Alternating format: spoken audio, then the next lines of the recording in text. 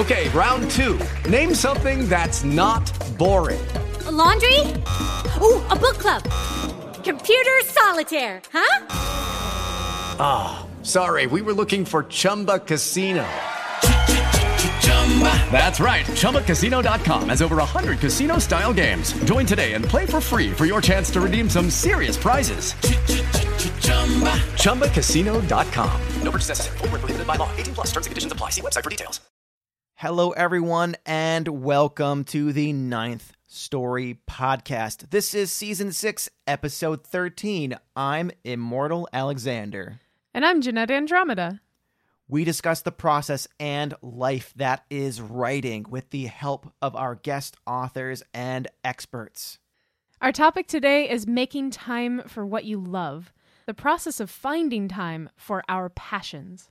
Today we have on author Nelson W. Pyles to help us with this topic.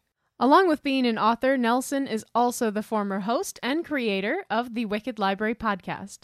Welcome, Nelson W. Pyles, to the Ninth Story Podcast. Thank you very much. It's great to be here. Yay! Yay! I've been wanting to bring you back on the Ninth Story for a while now, but we wanted to wait until your new book came out. So we're definitely going to be talking about that as well as the main topic of the day, which is making time for what you love, which Alexander already said. So yes, indeed. How are you doing today, Nelson? I'm doing okay. I'm doing really good. Today was a very positive. It's one of those days where you don't think you're going to have a good day, but then you wind up having one. Nice. And it was, and shameless plugger that I am, it was all book related stuff. So, Ooh. And I was really looking forward to talking to you and Alexander today. Yay! So it was a good day. I think so. So, Alex, you have the first question. Yes. So was wanting to make time for your writing part of why you decided to step away from hosting the Wicked Library podcast?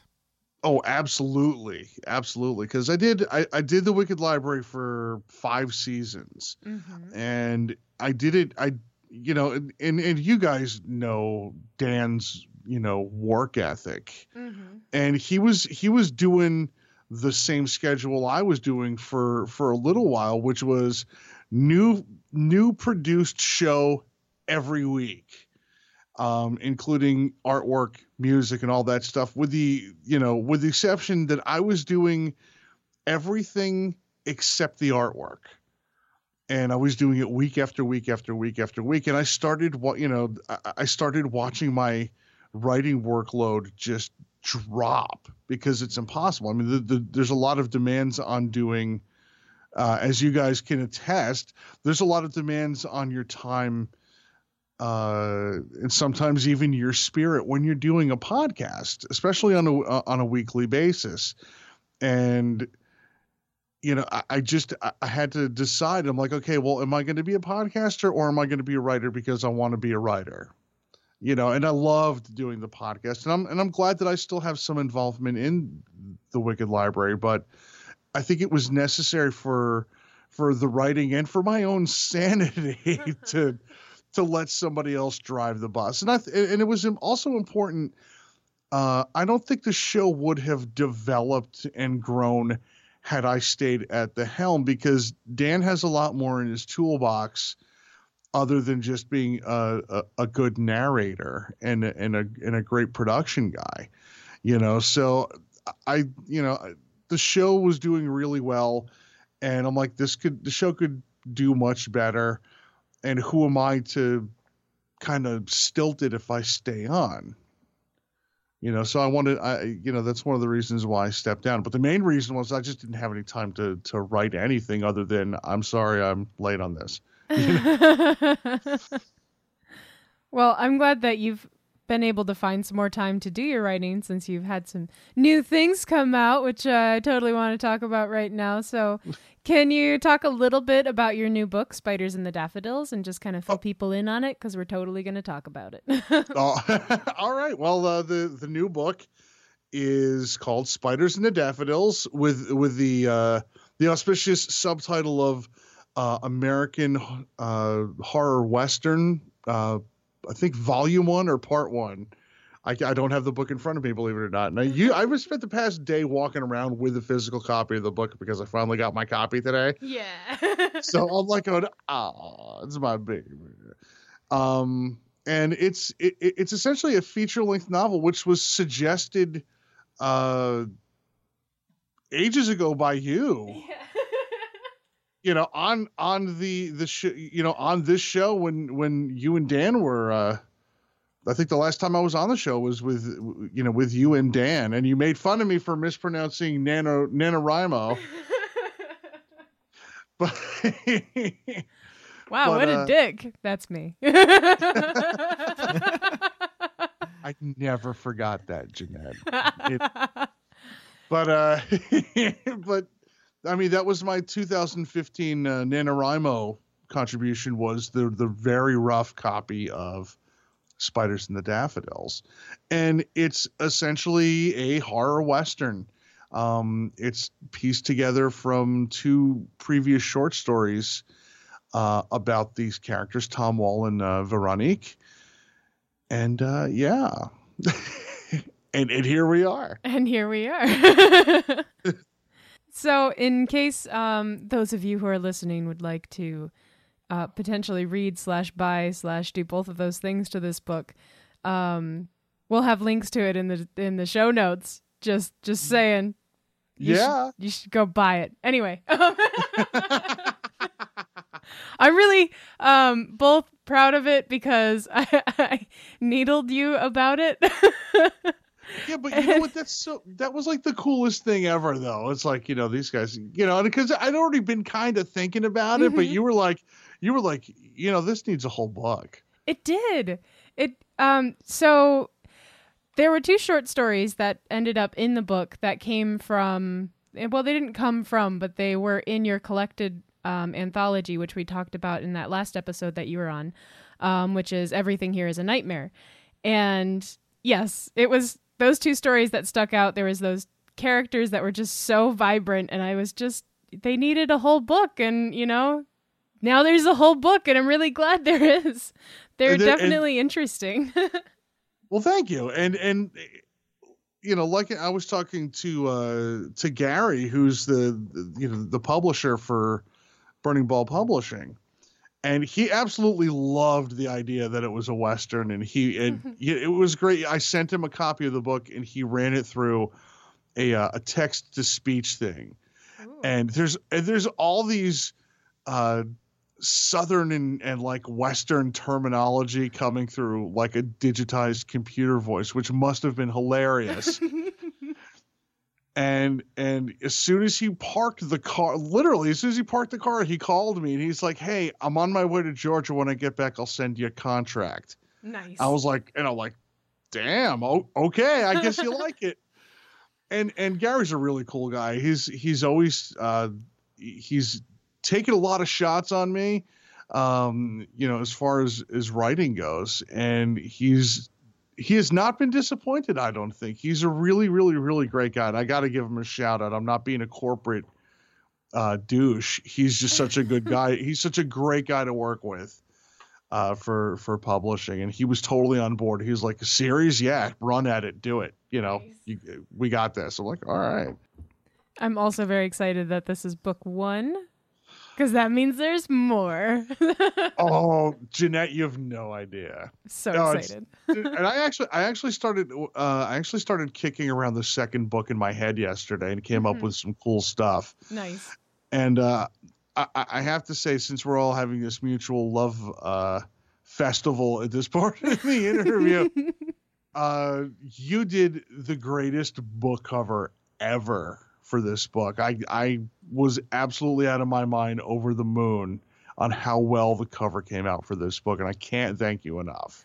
Hey, thank you for asking me. It's definitely the coolest thing ever. It's just, I've always wanted to do a book cover, and now I did one, and it actually made it to get published, because I've done a couple that haven't actually been published, which is sad, but it happens.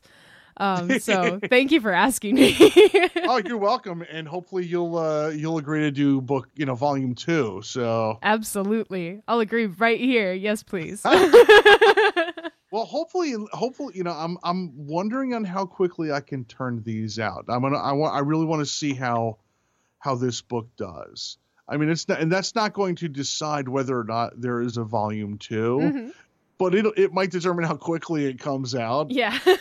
Because I mean, these characters are just so much joy to write. I think that's one of the things that hopefully comes out is just like, I love even the bad characters. I love in this book, like the villains in the beginning of the story and later on in the middle of the book. It's just, it's just so much fun writing these guys. I can see that. So Nelson, what was something that surprised you the most when writing Spiders into Daffodils? Like something that changed or a character that made a choice that you hadn't initially intended it to? I think one of the characters that wound up changing a bit was Josephine, who is the 9-year-old daughter of Tom and Veronique. And I was trying to make her, kind of, she's without going into a lot of detail, she's kind of a hybrid type of little girl. She's a typical 9-year-old girl, but she has some extra thrown in, shall we say. And I think in the early drafts of the story, she was very girly. And I'm like, I don't know any 9-year-old girls that I like that are this girly and stuff. And I kind of changed her direction into being a bit more of a tomboy. Like, I had visions of her if she had like porcelain dolls, which were like nouveau at the time, in the latter half of the 1800s.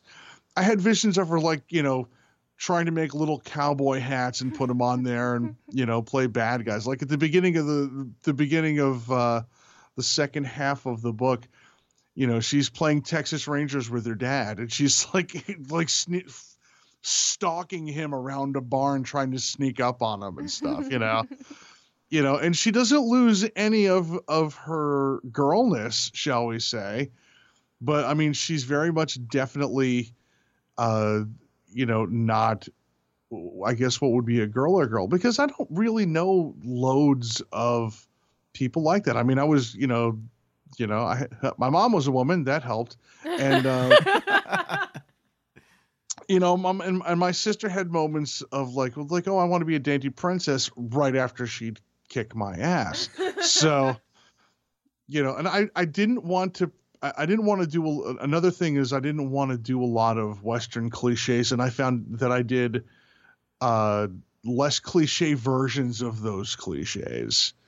I don't know if that makes any sense. It does. Like the, I did quite a bit of research on the Texas Rangers for one particular section of the book, because I wanted to kind of get more into the head of these guys. And, there was a lot more of a pervasive sense of justice with some of the characters than I had originally intended them to have. And it was kind of surprising to see them kind of rise up to a bad situation. And that was kind of cool. If that makes any sense at all. It makes perfect sense. It sounds like they kind of took a life of their own for a while there. Well, yeah. I mean, and Dan and I have at least discussed this in private and on the mic about your characters taking the life. And our good pal John Towers is like, I don't know what you guys are talking about, taking on a life of its own. And it's not like it's I don't think it's like a magic kind of thing or something supernatural. I think it's just, it's not the characters taking over. It's like, these characters and they wind up going in directions that you're taught, you're their mouthpiece. Yeah. And their voice starts to become clearer the more you write about them. And they just kind of present themselves to you, and you just have to transcribe it. So was there anything that came easier to you when writing this book as opposed to your last novels? Well, novel. How many have you had out now? I've lost track. This is the second one. This is the second novel, but it's it's the third one with just my name on the cover. So that's kind of cool. That is really cool. This one as everything that you write, whether it's a short story or a novel or what have you, you always learn from the one you did before. Mm-hmm. So, there was a lot of short stories written before Demons, Dolls, and Milkshakes. There was a lot more written after that. And when working on this book, it seemed to connect better. I wrote I wrote 90% of the book in a month. Mm-hmm. And then I sat on it and I just started, going through it slowly, rewriting it. I think you read a very, very, very brutally rough version of it. And, which was a good thing to do. You need to have, there needs to be a soccer coach to kick you back in a line. It's like, okay, this is, I think what was the one criticism that you had was that some parts of it were unbelievable and it had nothing to do with any of the monsters or the supernatural stuff.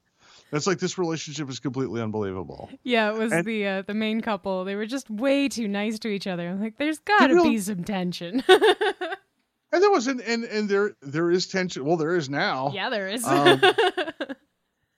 But and that was a valid point. It's kind of, good writing is rewriting. Mm-hmm. And, I had the whole dirty laundry bag of that when I got done writing the bulk of it. And it was good to just kind of go back and forth to it. And, this might fit in better here. And I think I had, the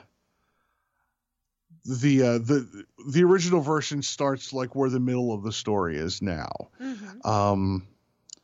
And it was the introduction, like the second chapter was the introduction of the main villain in the book, Trask. And I bumped that to the front instead of like waiting to see him. I'm like, well, maybe we should meet him right off the bat. And, little tweaks and stuff like that, rearranging the entire time. Like you read the original thing. Mm-hmm. I disrupted the entire timeline of the whole book and said, okay, we're going back all the way here in another country, and then we're going to put everything in a chronological order. And I think that helped did eons better to follow the story and to make it nicer. Because I came to hate flashbacks after writing Demons, Dolls, and Milkshakes. So definitely learned that one. That was a good one to learn. Was there anything that felt more difficult this time around? It's really kind of hard to say because, this was something, I loved the characters. This is the first time I had written a novel length anything with the characters already fleshed out in my head. Like, mm-hmm. Part of the reason that Demons, Dolls, and Milkshakes took as long to write as it did was I was really kind of just, literally making it up as I went along. and then I would just go back and streamline and take out. Tom and Veronique were completely fleshed out in my head. And all I had to do was just, okay, well, this is their situation now. What would they do? And just kind of let them go. And they did not disappoint. Second book, like third book ought to be a piece of cake. Theoretically a piece of cake. It probably won't be, but well, when you finish it, we will bring you a piece of cake. Well, yay! I love cake. Cake is awesome. Cake is awesome. Cake is awesome. I think that maybe that'll be, the Demons, Dolls, and Milkshakes. Like maybe the third book will be just like Cake is awesome. Make sure not to get sand on your cake. Never get sand on your cake. Yep. I feel like that would be a great title for a Demon, Dolls, and Milkshakes. It's just the Cake is awesome. Cake is awesome. Buy this book. It's gonna fuck you up. Actually writing that down. Nice. So we all have very busy schedules, and before you left the Wicked Library, you had a super jam-packed schedule. But even without that, I imagine life has thrown its own needs at you. So how have you been making time for writing? Well, that's an excellent question. And writing is, I'm one of the more undisciplined people, that I know. I know a lot of writers, which is, and I'm very fortunate to know the amount of writers that I have, and from the Wicked Library and from various publishing houses and stuff. Like, and we all get on, and everyone's their own unique individual on how they do things. And like the top of the food chain on discipline for writing, I think, is Jessica McHugh, because she's working on a million things at once. She's paying attention to all of them. She's getting it done. She's holding it down. She's bringing notebooks with her, doing tours and stuff, and she's writing sections of books. I mean, I've seen her do it.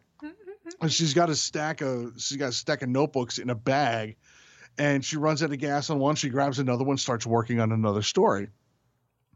Me, I get up. My biggest contribution to discipline is waking up at like 4:00 in the morning every day. And if, it's kind of like the workout mentality. If you can get out of bed and into the gym, you can work out. Well, if I can get out of bed, get a cup of coffee in front of me and fire up the lappy, I can start putting words to paper, theoretically speaking. And, you get into a pattern of that. Like, I got into that pattern when I was writing Demons, Dolls, and Milkshakes, and I have not been able to shake it. If you leave me in the woods to fall asleep under, on a nice fluffy bed of hay and no alarm clock, and, but the sun will come up and poke you gently in the eyes, I'm still waking up at 4:00 in the morning, regardless if the sun's up or not. And it's kind of cool because I've trained myself to have an internal alarm clock, but it sucks when I'm not working on anything and I don't have to get up. I'm still getting up at 4:00 in the morning. That's supposed to be the most creative time of the day, I believe. Something about that. I only see it if I stay up that long. and you're fortunate. Yeah. But I mean, it's, I've gotten to the point now, though, where, anytime you have an opportunity to do it, you should do it, so a lot of the last rewrites for Spiders and the Daffodils, I was doing, while my kids were watching TV, in the living room on a Saturday night, and they're watching some bombastic film, and I'm on a little desk in the corner on my computer clacking away, and in my head I'm like, this would be so much easier if you guys were watching a Western right now, but they're watching like anime or something, or something funny on Disney or something. So, it's just like, it's a very, you kind of have to really want it. And if you want it bad enough, you will make the time for it.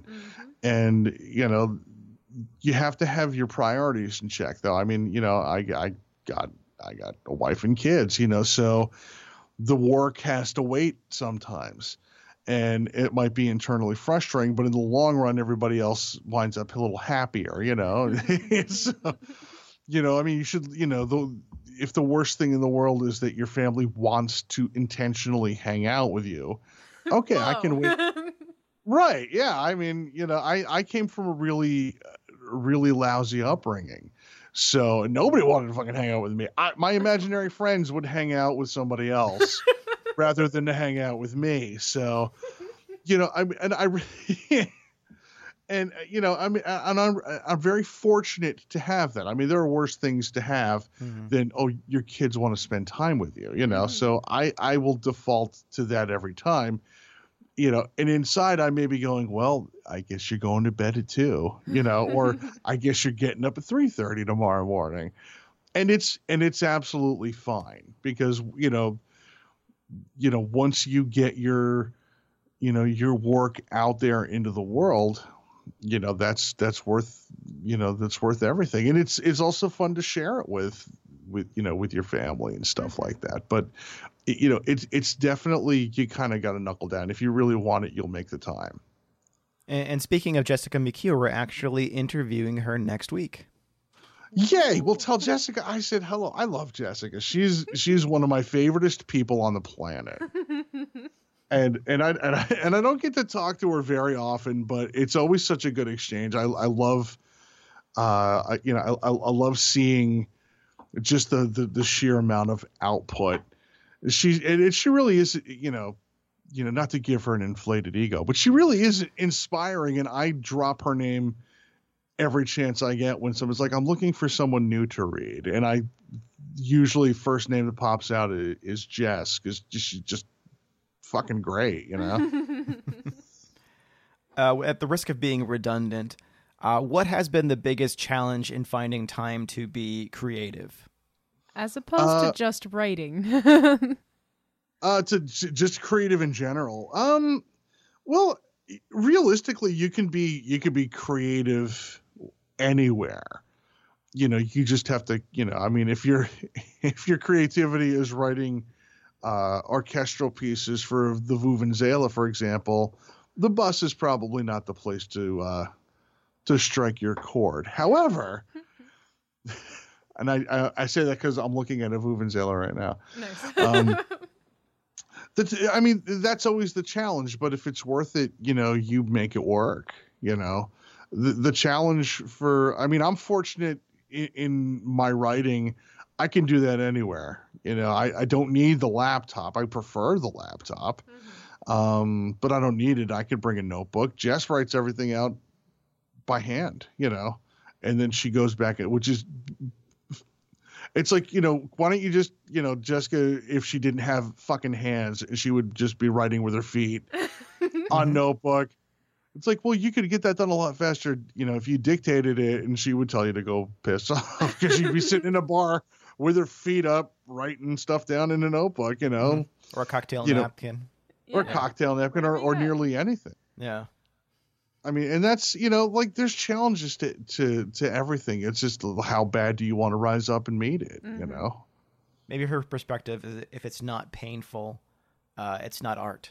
Oh, we'll have to ask her that. I don't think she would give that answer, though. I could be wrong.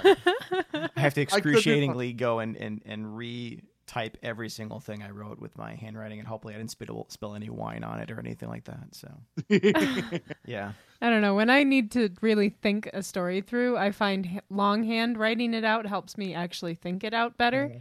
And then as I'm transcribing it, I usually get like another page and a half from what I scribbled by hand. Yeah. Because there's new thoughts that pop in, and then it just like naturally starts to get edited as it goes. So I can understand her drive to write everything down. Yeah, well, that's, and I would always imagine that's where she learned, I used to write longhand too, and I hated it. And then I got a typewriter, not even like, this is before, the interwebs and everybody had their own computer. I had a really beat up old cast iron typewriter, and I wish I still had it. Oh. I really do. And I loved banging on that thing. It was a lot of great. So the keyboard kind of keeps that for me. I kind of hate writing on the laptop now because the keys don't react like a typewriter. So I can understand that. Yeah. Like writing it's work, it's very tactile. It's physically demanding if you're doing it for more than half an hour, you're like, oh, you get up, you walk around, you got to hit it, punish the keys a little more later on. So yeah. Speaking of the getting up and walking around, sometimes we do just need a break to clear our heads when things aren't working in our stories. So when you hit a brick wall in your writing, what do you do to clear your head? What do you do to kind of refresh yourself? Well, any number of things. Like, I'll give it a couple minutes. Like, if something doesn't jump out at me, I'll sit and ponder it for a little bit. I'll go outside, take a little walk. Sometimes I do not a trick. It's just like, sometimes you want to occupy the monkey part of your brain. And 9 times out of 10, I'm writing in absolute silence. Although I'm learning to I'm getting better with operating while there's other things going on in the room with me. Like I said earlier, like the kids are watching TV. If I'm by myself, I don't have anything electronic on other than, the computer, but I'll turn the TV on sometimes if I get stuck, just so the monkey part of my brain is distracted by whatever's going on TV. And then I'm like, oh, okay, I can power through this and just get back to work on it. I used to do that a lot when I was songwriting. To a certain degree, I would sit there with a guitar and I'd watch soap operas. Nice. That's just so funny. Soap operas. Soap operas, yeah. The ABC ones in particular. Like, I was in college and bored. I'm like, get the guitar out, put on All My Children, get One Life to Live in there, get General Hospital, and I was done songwriting for the day. So. That's awesome. I definitely, I feel like for me, I still need absolute silence when I'm writing. The most I've been able to add is like some non-lyrical music I can add as long as it's all as long as it's all instrumental, I'm okay. Whether it's dubstep or like epic video game orchestrations. I love those, by the way. Those are great writing music. Yeah, they are. But yeah, I sometimes you just need something for I like the monkey side of your brain. Mm-hmm. It makes sense. It explains why like podcasts are such an addiction to me, because it keeps that part of my brain busy while I do artwork. So I don't get bored with it. And I just found on Amazon a typewriter keyboard, so there you go. Oh, nice. Yay. You can even get it backlit with like crazy colors. They're pretty cool. I saw a thing a while ago, which was an actual typewriter, which somebody had added electronics inside of, and you could take your iPad and stick it on top of the typewriter and then type away. That's awesome. Oh, that's fantastic. Yeah. That looked pretty cool. So if loads of people buy Spiders and the Daffodils, I can invest in one of these things, and my output will be mighty. Exactly. Yeah, it will. Because just the keyboard was like $60. $1,000? There's one what is that thing? There's one that actually looks like a typewriter that's someone has for like they made custom, I guess, for like $1,000. Then there's ones that just have the right height and shape to the keys that are like $60 to $80. The backlit ones are cheaper. Yeah, they are. Like, I'd go for that just to break it up. My God. $1,000. That's custom. That's because it's the aesthetics of it. Oh, I get it. I buy things. I pay more for pretty, but good Lord. Holy cow. Yeah. Speaking of exciting, Nelson. Never used in the same sentence, by the way. Nelson and exciting. Hey, Well, there was a period in between, so maybe there was a pause for dramatic effect. So, what draws you to writing? What excites you, Nelson? What excites me? I wanted to start quoting a Julie Andrews song, but no. Writing is exciting to me. Few things really kind of like turn the wheel. I'm an extroverted introvert. Which means I come off being like, hey, he sounds like a pretty cool guy. And realistically, I want to go in my basement and hide and, keep the lights down low and just kind of keep to myself. So it's a double-edged sword. So exciting to me. For somebody who does a lot of kind of cool stuff, I don't do a lot of exciting things. I get excited about really unexciting things. Like, I have, there's like about an hour and a half that I'm going to have completely to myself on Saturday. And I'm absolutely excited about it. No one's going to be in the house. I'm like going, I can get so much work done. Where other people would be like, oh, I can go ahead and watch this. And I'm like, that's very nice. But, I'm excited to get to work. I'm excited to do the do. I like writing. I like recording. I'm working on the Wicked Library Chris Massacre episode this year. Yay! which is cool. And it was kind of, Dan was like, you want to do it this year? I'm like, can I? He's like, yeah, pick the stories, narrate it and stuff. We'll get it scored and put it together, and it'll be cool. I'm like, yeah, all right. And I haven't done a single, top to bottom Wicked Library since the last episode of season 5. So it'll be kind of cool. It'll be a nice refresher why I don't do it anymore. Excited. I love talking to my kids. That excites me when they have a good day. I love hearing stuff because both of my kids are really creative. They're really smart. They're really funny. And, that is exciting to come home and see those guys. And, it's like kind of boring old man stuff, really. That excites me, Alexander. I don't. It's all right. We're all getting old, and it's fine. I definitely think, I don't know. There's a whole world of different types of writers, but in my head, there's still the happy to be a grumpy old man type of writer. And I want to be one. Jeanette was actually just saying the other day, it was like, I'm becoming an adult. And then she paused, and then she said, that sucks. It really does. It does. And then I decided, I may be an adult, but I'm never growing up. Well, you just be careful. I was sitting on my porch like a week ago. Yeah. Number one, an indicator that you're getting older is that you're sitting on your porch. And I was sitting on the porch by myself, and a car that I didn't recognize drove by. Yeah. And my first thought was like, who the hell is this coming down my street? It's like, oh my God, I'm my grandfather. I'm surprised I didn't pick up a rock and throw it at the car. Like, get the hell out of here. As long as you're not shaking a stick at the neighborhood kids, you're fine. No, not a stick. I shake my fist at them sometimes. See, he hasn't quite upgraded to stick level yet. My grandfather his go-to word was God damn it. So he would sit on the porch and shake his fist and go, God damn it. So like I think my destiny is unfolding a lot sooner than I thought it would. Oh no. Hours of amusement for the neighborhood kids. God damn it. Well, I was the neighborhood kids. We lived on a street.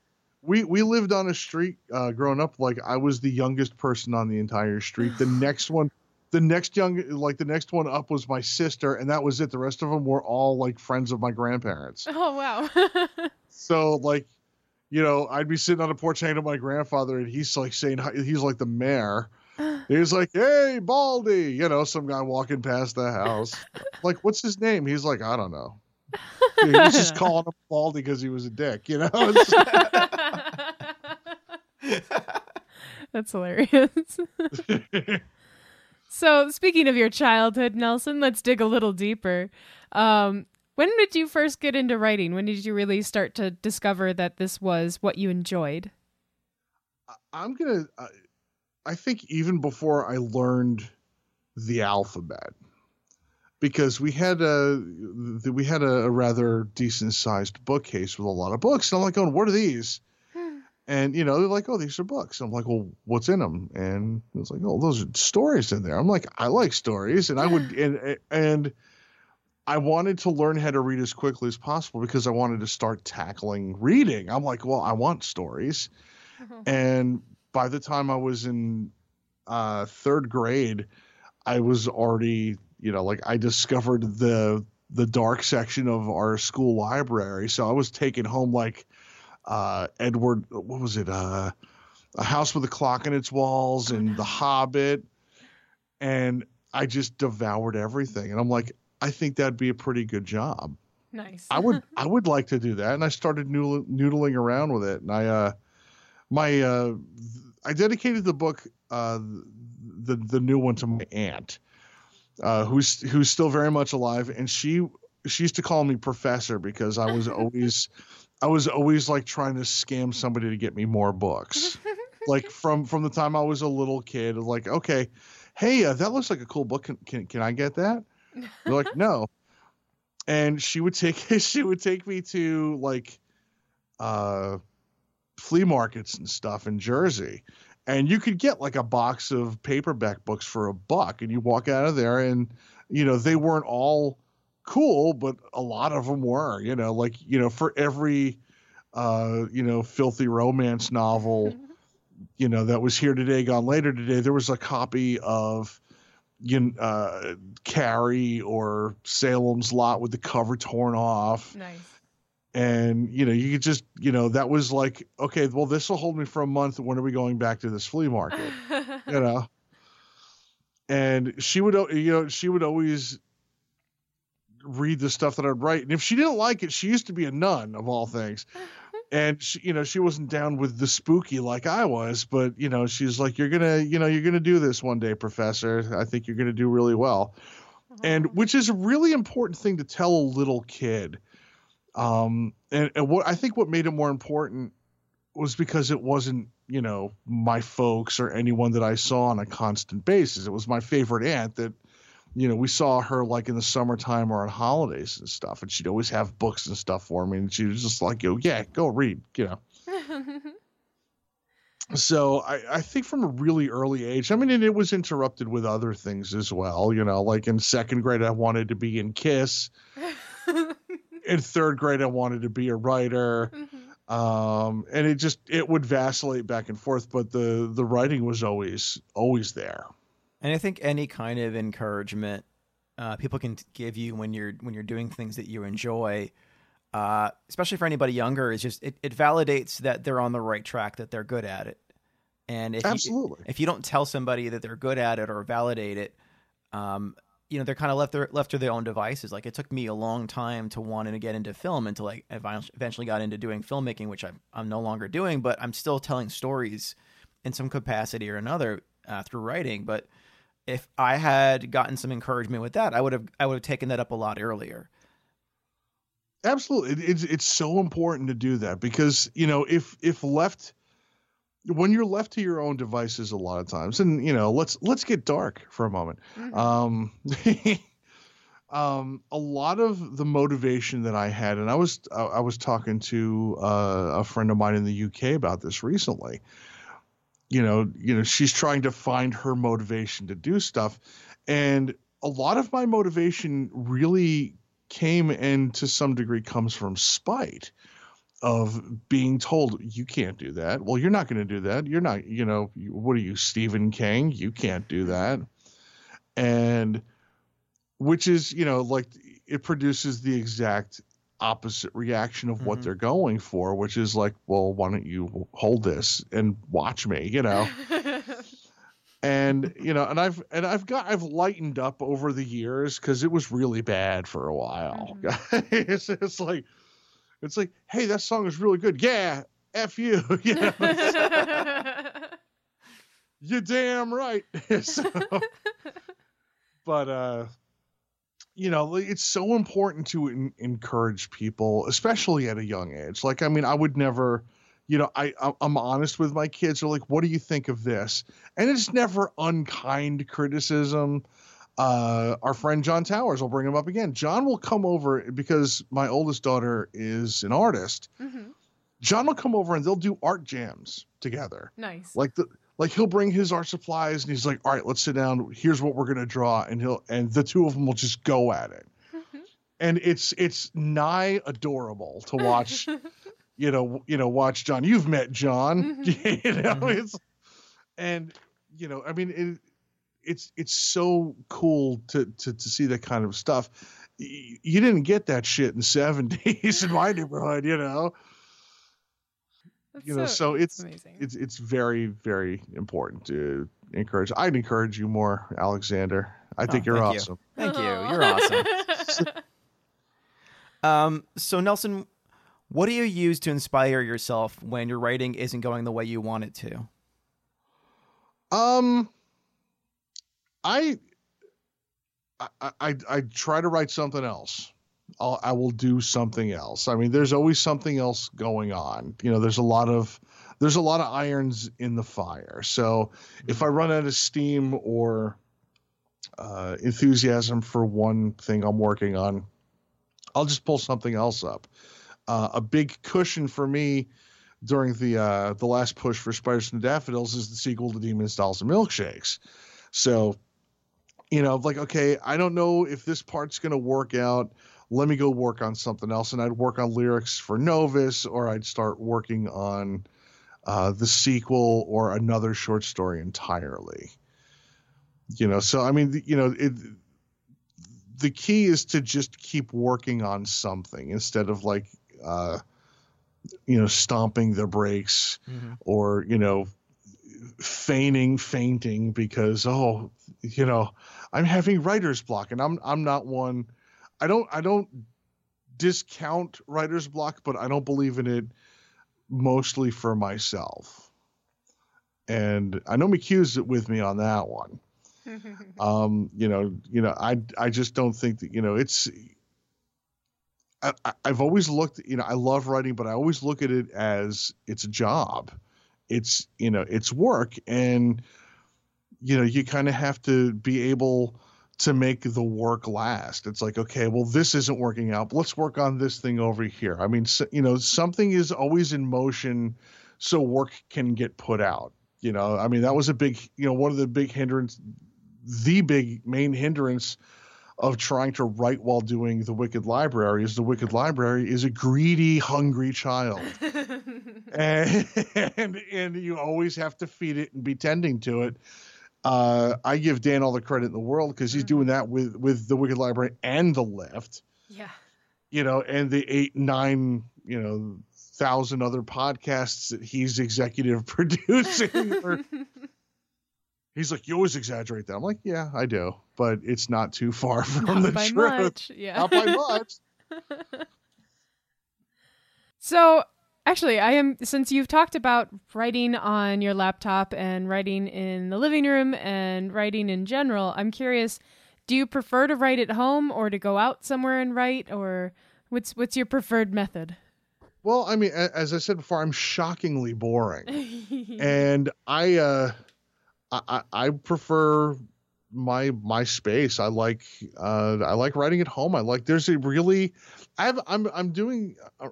talking to you guys from the office in the house, and I never write here. I do like recording in here. I don't write in here.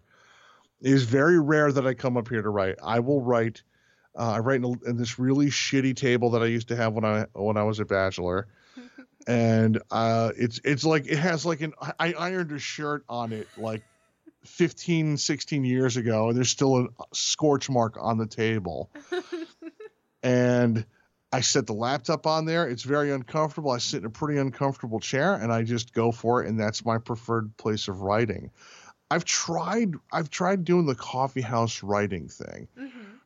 And I talked about how, because I always thought it looked pretentious, and I'm not saying that it is pretentious, but that's what it looked like because I knew enough people that just did it so it looked like they were cool because they were trying to pick people up, and I'll even admit it was mostly guys doing it. Like, I won't say his name. I don't really speak to him very much at all, but he would go to this coffee shop in town. He had the suave hair going and stuff. And he would say exasperated, like, oh, finding the words for this character is just so difficult. And there's nothing but attractive women sitting at the bar drinking coffee. And I'm happy to say that it never worked for the guy. And he invited me, like I co-wrote something with him, and which has turned me off of co-writing for a little bit still. Oh, no. And he was, he's loudly talking about this project, and I'm like, you're just trying to get laid. Can we get to work, please? It's like, I got shit to do, man. What are you doing? It's like, can my friend and I are working on a script. Can we get 2 coffees? I'm like, wow. So that soured me off of writing in public because I mean, there's a lot of things I'm pretentious about, but I don't want to be pretentious about that. I'm trying to get some work done. And if there's like a lot of really, attractive people and stuff, I may be tempted to look at them and not get the work done. So I'll look at, like my view while I'm writing is a fucking wall. Okay. And that works for me. It's like, okay, well, it's a boring wall. I guess I'll have to picture something beautiful or terrifying and write about that. I'm I'm a big proponent of the imagination, but I mean, the writing while the kids are watching TV and stuff. I'm kind of ramping up to be able to write anywhere. So, when something breaks down, I can just get to work. Like, well, I'm bored. Time to start writing. Yeah, right. Exactly. That's awesome. Who were we talking? Was it Libby Hawker that we were talking? Libby Hawker that she doesn't. She canceled all of her cable and everything in order to not allow herself to be entertained by anything. She's just like, well, I guess if I have no entertainment, I have to create it myself. And she's written I think something like 36 books in 4 years or something like that. Crazy amount. Wow. Yeah. Holy shit. Wow. And this NaNoWriMo, I've taken that advice and I'm just like, okay, well, tonight I would rather read, but I can't open this book. I just have to write. And it's helped a lot by just saying, nope, I can't watch that thing. Although YouTube and I are way too good of friends right now. I spend way too much time watching YouTube. But I have managed to get a lot of writing done too, which has been nice. Well, that's good. That's good. I mean, NaNoWriMo is good for a whole lot of things, and it's not something I would necessarily do again. Mm-hmm. But I mean, if you want to, sharpen your discipline, man, do that. Oh yeah. Like if I ever start slacking again, I'm like, well, looks like November. I'm punishing the keyboard, and I'm really glad that I did it. And I've tried to do it again. I was going to do it let's do it with a sequel for Demons, Dolls, and Milkshakes. So, and that particular demon's like, nah, not this time. Like, okay. So I'll take my time with you. Yes, master.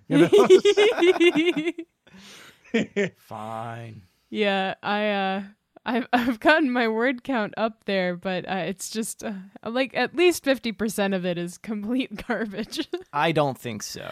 Alex, you don't know. I've added journal entries into it. I don't know what to write today, so I'm just writing about not knowing what to write. Do. So this adds to my word. She starts having these arguments with her characters. I've had, and then they're fucking with each other. She'll mess with the characters, and then the characters try to mess with her, and then she just wreaks her wrath on them. It's really amusing. And you know what? I like it. It's weird, but it's Jeanette. I read it and I'm like, this feels like Jeanette. I like this. It was fantastic. I think it was the 15,000 word point where they started to do shit like that to me, and I was like, this is great. Keep arguing. That's fantastic. You should just release the arguments. I might actually, because they literally I do something horrible to them, and then they look up at at the screen, and they're like, "What are you doing? This is nonsense." Oh my God, I would. Do you do that frequently with your work? I don't know. This particular one, my characters have been very meta. They're just like, stop being bored. It's not our fault that this is boring. And then I time warp them, and then it just makes them throw up. It's like, here's a flashback. Oh God, not another flashback. Oh my God. You know what? The potential for that though, can you imagine, I got my copy of Jeanette Yells at Her Book. And that'd be fantastic. Oh my God, that's fantastic. I know. I keep telling her it's good. It's really weird and out there and good, and it's just silly. And I'm like, I don't know. I understand. She wants to have some sort of a linear story, but I like this. Happening. I like this one much better. Oh my God, that's fantastic. That'd be great. I love it when you're reading something and it just okay, hey, derails. It just derails. There's a great book. It's completely, it's gonna sound like it's going off subject, but it's not. It's Penn and Teller's Cruel Tricks for Dear Friends. Okay. Mm-hmm. If you find a copy of this book, get the book. Okay. Mm-hmm. The original book came packaged with a thing that it's read this immediately. And it said, go to this page immediately and then throw this piece of paper away.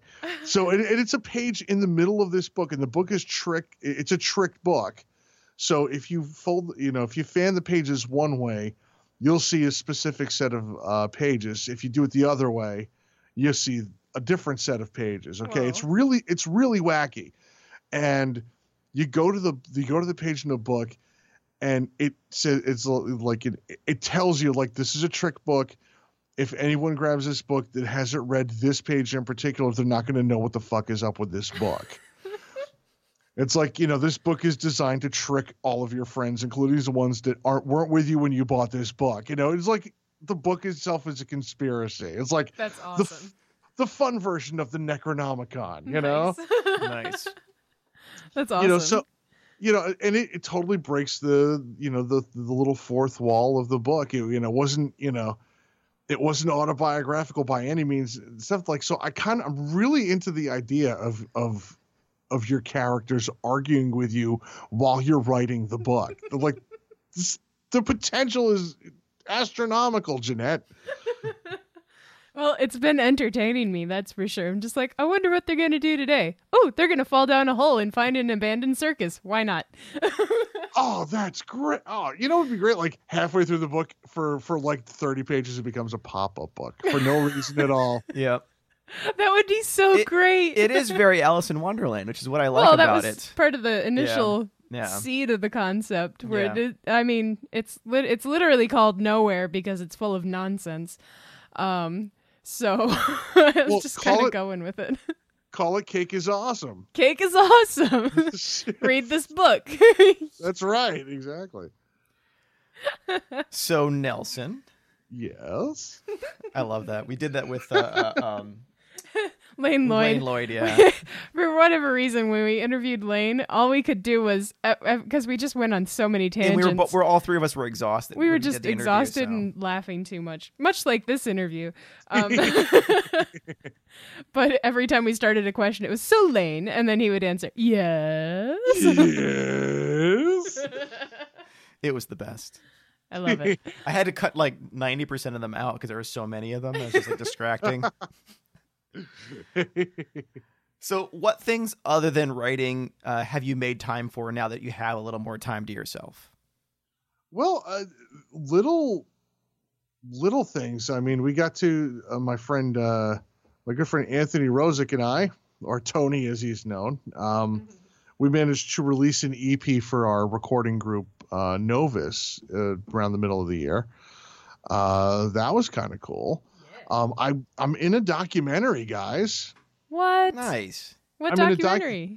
It is called Facets of Fear. And it was a UK production.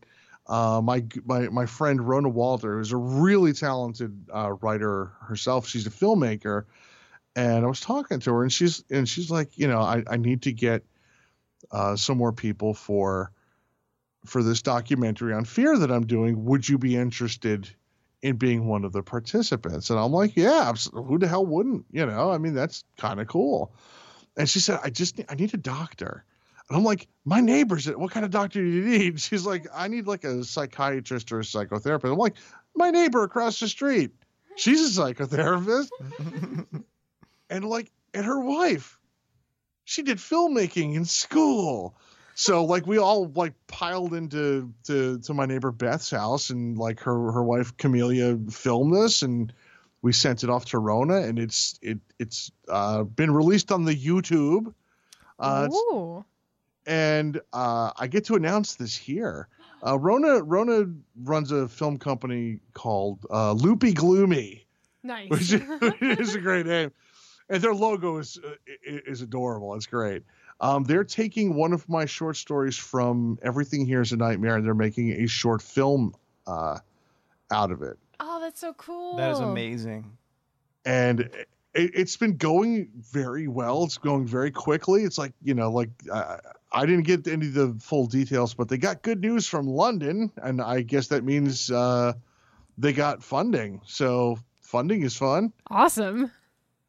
But if it's the story, The Moon Sees You. That is the story they have chosen to turn into a film. That's going to be really cool. Yeah, yes, it will.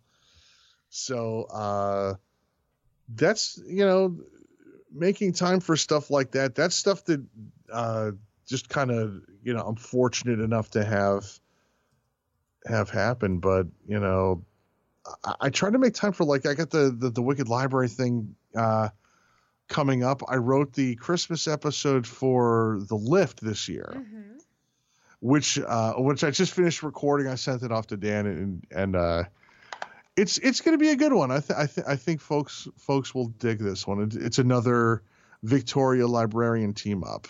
Nice. And I'm trying not awesome. to beat that. I'm trying not to beat that horse to death because, I mean, there's really not, it gets trite after a while. I don't want to beat it to death, but the two characters are really fun together. So that's cool. I just, at this point, I'm learning to say, I used to say yes to everything, and then I was saying no, and now I'm saying yes again. So, I'm just trying to use my time wisely, and I'm also, wisely trying to spend more of it with, with my family. Yeah. As much as I can, especially the daughters. I mean, they're getting up there, and there's eventually going to be the FU dad phase. Yep. And it's coming. I got two daughters. That's definitely on its way. Annabelle's discovered guys at this point. But she's, I mean, not like, oh wow, he's yummy. It's nothing. No one says too, that. Just as a heads up. Yeah, no one.